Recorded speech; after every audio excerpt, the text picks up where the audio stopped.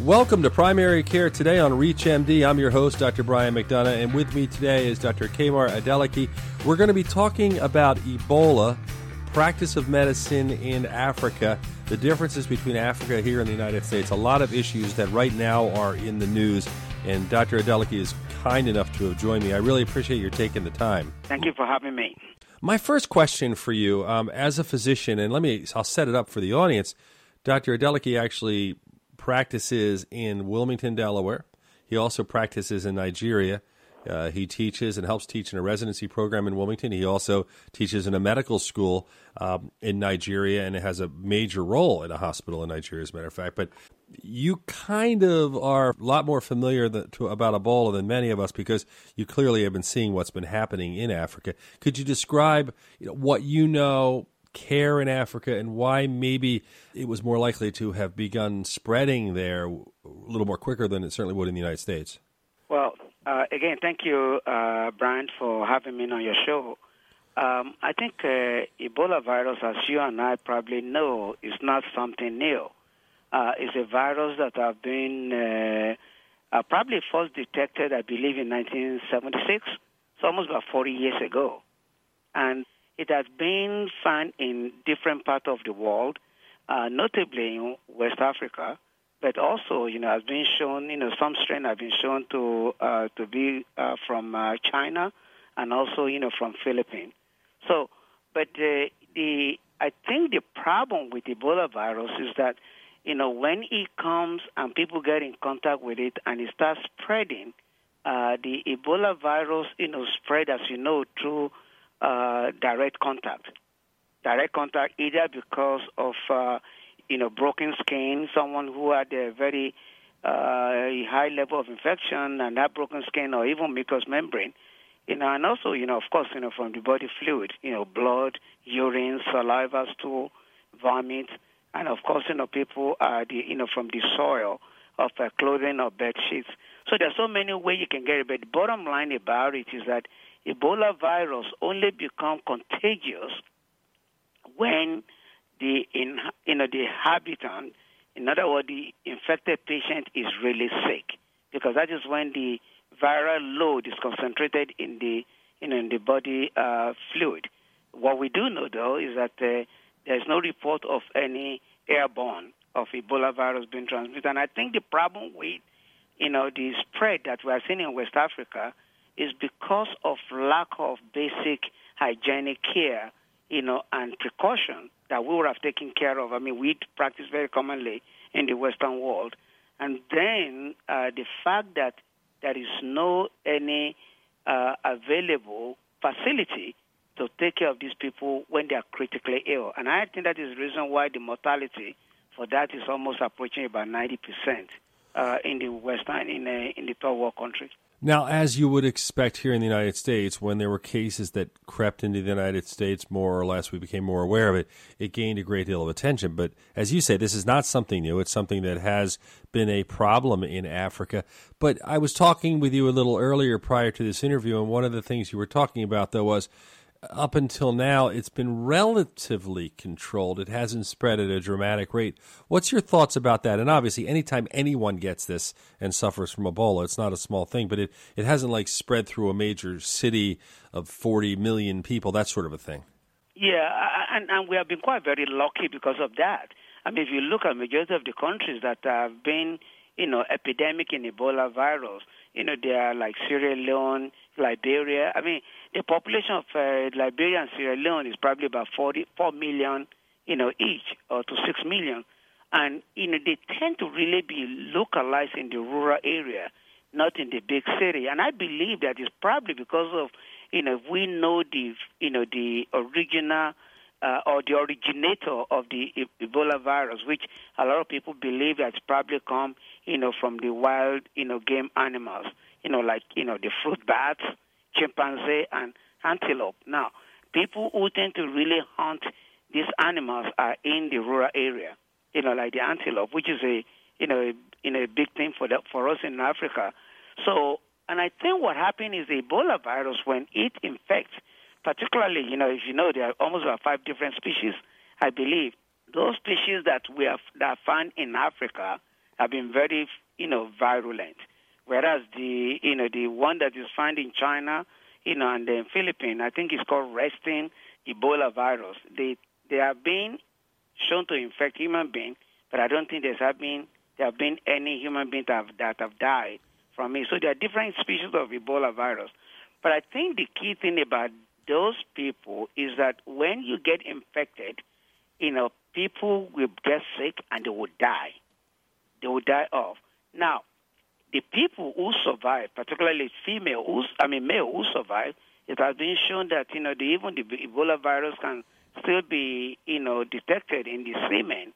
So when they go and have sex with someone else, then that person, if they have a very low immunity, and they can easily transmit, to that person. But I think, when these games come back, another animals or the chimpanzee or whatever, antelope, another one get infected, it can, start the cycle again, even though the original people that have died are gone. But when this animal get infected and that animal get in contact, with human beings, then the cycle continues. And I think that's the reason why Ebola virus has been around for so long, because when it comes in, it just wipe out everybody. 90% mortality, and that's it. Those who survive, then they survive. If you're just tuning in, you're listening to Primary Care Today on ReachMD. I'm your host, Dr. Brian McDonough. I'm speaking today with Dr. Kamar Adeleke, and Dr. Adeleke is a person who is a cardiologist, obviously practices medicine at the highest level, and at the same time, he practices here in the United States and at the highest level in Africa as well. Tell me a little bit about, we hear a lot of talk about the culture of medicine in Africa, and that perhaps a lot of patients don't necessarily come in until it's too late for help, that they may not be as trusting of the medical community. Is that widespread? Is that just in Western Africa? What's your sense? I think it's actually take, for example, Ebola virus. One of the things that I think the experts are very afraid of. Now, people in Africa, they know, number one, that there's no cure for Ebola virus. They know that there's no vaccination, for Ebola virus. So therefore, when they go, to hospital, they know that they're going to be quarantined, and they may not even be able to see their loved one. So a lot of Africans still practice the ritual, so-called, the African medicine. So whereby, they take them into the house and they start praying for them. Well, unfortunately, these people get more, infectious, and then, they can contribute, to the transmission. So a lot of the African people still believe in holistic medicine. They don't believe in the so-called, English medicine, which is what you and I practice. And that is a big thing. There's still no trust, that the Western medicine can really, cure a lot of the diseases that we have. And which is why some of the common diseases that have been eradicated, like polio, for example, now, in the northern part of Nigeria, being shown that people don't believe in the vaccine. In fact, they think the vaccine, some of them think the vaccine is purposely being used to infect people. So, there's still not good trust, between, our people and the Western medicine, and that is a problem. What other barriers are there to treatment for something like Ebola? Because clearly this is a dramatic case. This is different than somebody with a strep throat or an ear infection. This is life and death. What are some of the other barriers as you see it right now in Africa? Well, the problem, as you know, Ebola virus, every time I think about it, it actually, it just reminds me of the HIV. If you remember, the time that you and I are going through training, when the HIV, we thought, oh, no, I don't want to, touch these people. I don't want to come in contact with them. Some of the doctors, even in Africa, they still have that kind of, stigma with Ebola virus, which is very true. And secondly is that they don't know which patient we can trust. When you and I know now that Ebola virus only cause trouble or only get transmitted when you have a high viral load, and you have viral load when you are really sick. So therefore, that is number one. Number two is that, when Ebola virus patients die, they die of critical illness. They are in shock, they are bleeding, they are dehydrated, and of course, there is no antibiotics. So what you need to do is intensive care, treatment, which they do not have. I don't think of any other, even beside South Africa, probably some of the hospitals, like our hospital in Nigeria now, and in Ghana. I don't think there's any hospital in Africa that really have a high intensive care that can, get these people through. And I think that is the key. People that come to the United States, I'm sure they're going to survive it.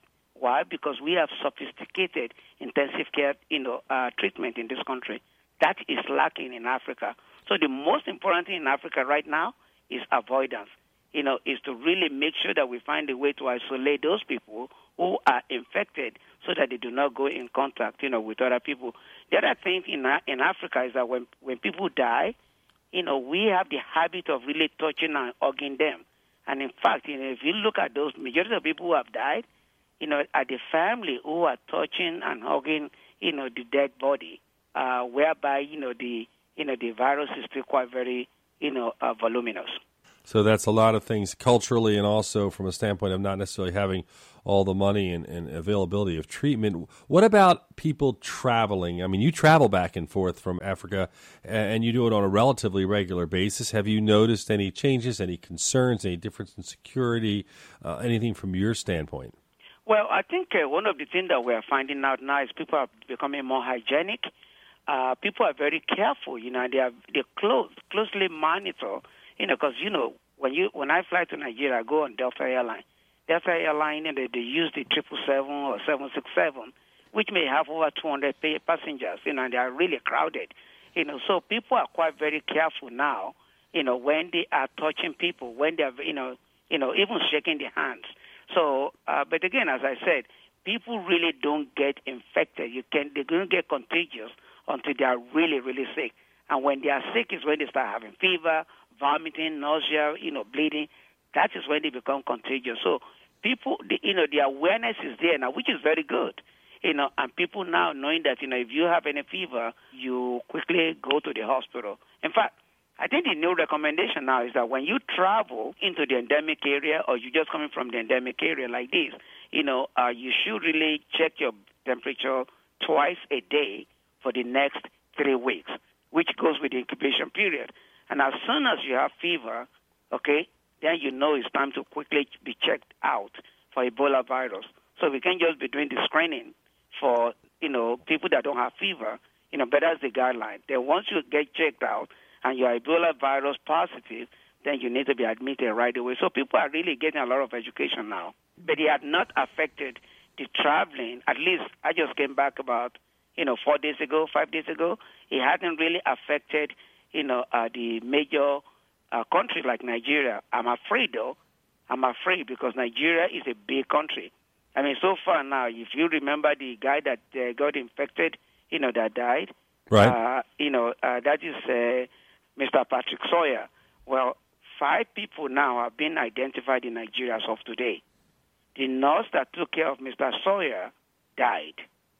Mm-hmm. So now, beside Mr. Sawyer, the nurse have died, and 5 other people have been identified, and they've been quarantined. So we are hoping and praying that those is going to be, that is it, because if it happens to Nigeria, Africa is in trouble. Because it'll spread through in a big city much quicker, I'm sure. Yeah, 21 million people, 22 million people in Lagos alone. That is really huge. One last question, because we're almost out of time. What about traveling back and forth with the world, with international travel? We're seeing a lot more things coming from our part or other parts of the world because people travel so much. You travel a lot. Do you ever get frightened? Not really. The traveling is actually not bad. The what you get out of, taking care of these people in Africa is just incredible. Our program is so incredible. Taking care of children, the female, the adult, people that don't even have anything, that don't have any hope. I'm actually hoping one of these days you will make it there. Tell me a little bit about where you're working and what you're doing, because I think our physician audience would be interested. Well, currently now we are, in Ibadan. Ibadan is about 68 miles to Lagos. We started the open heart surgery program there. We did the first, cardiac catheterization angioplasty. We do a lot of congenital heart defect. We have done about 26 open heart surgeries. That includes tetralogy of Fallot, a lot of valvular heart disease, and also we are finding out that there are so many coronary artery disease people that are very young having, massive heart attack. So it's quite very. We are now working in Lagos, Ibadan, and then also we are studying in Abuja, which is the capital city of Nigeria. Dr. Adeleke, we run out of time. I want to thank you for joining and sharing your insights with us on primary care today. You do some wonderful work. Thank you very much for having me. This is Dr. Brian McDonough. If you missed any of this discussion, please visit reachmd.com/primary care today. Download the podcast. You can learn more about the series. Thanks again for listening.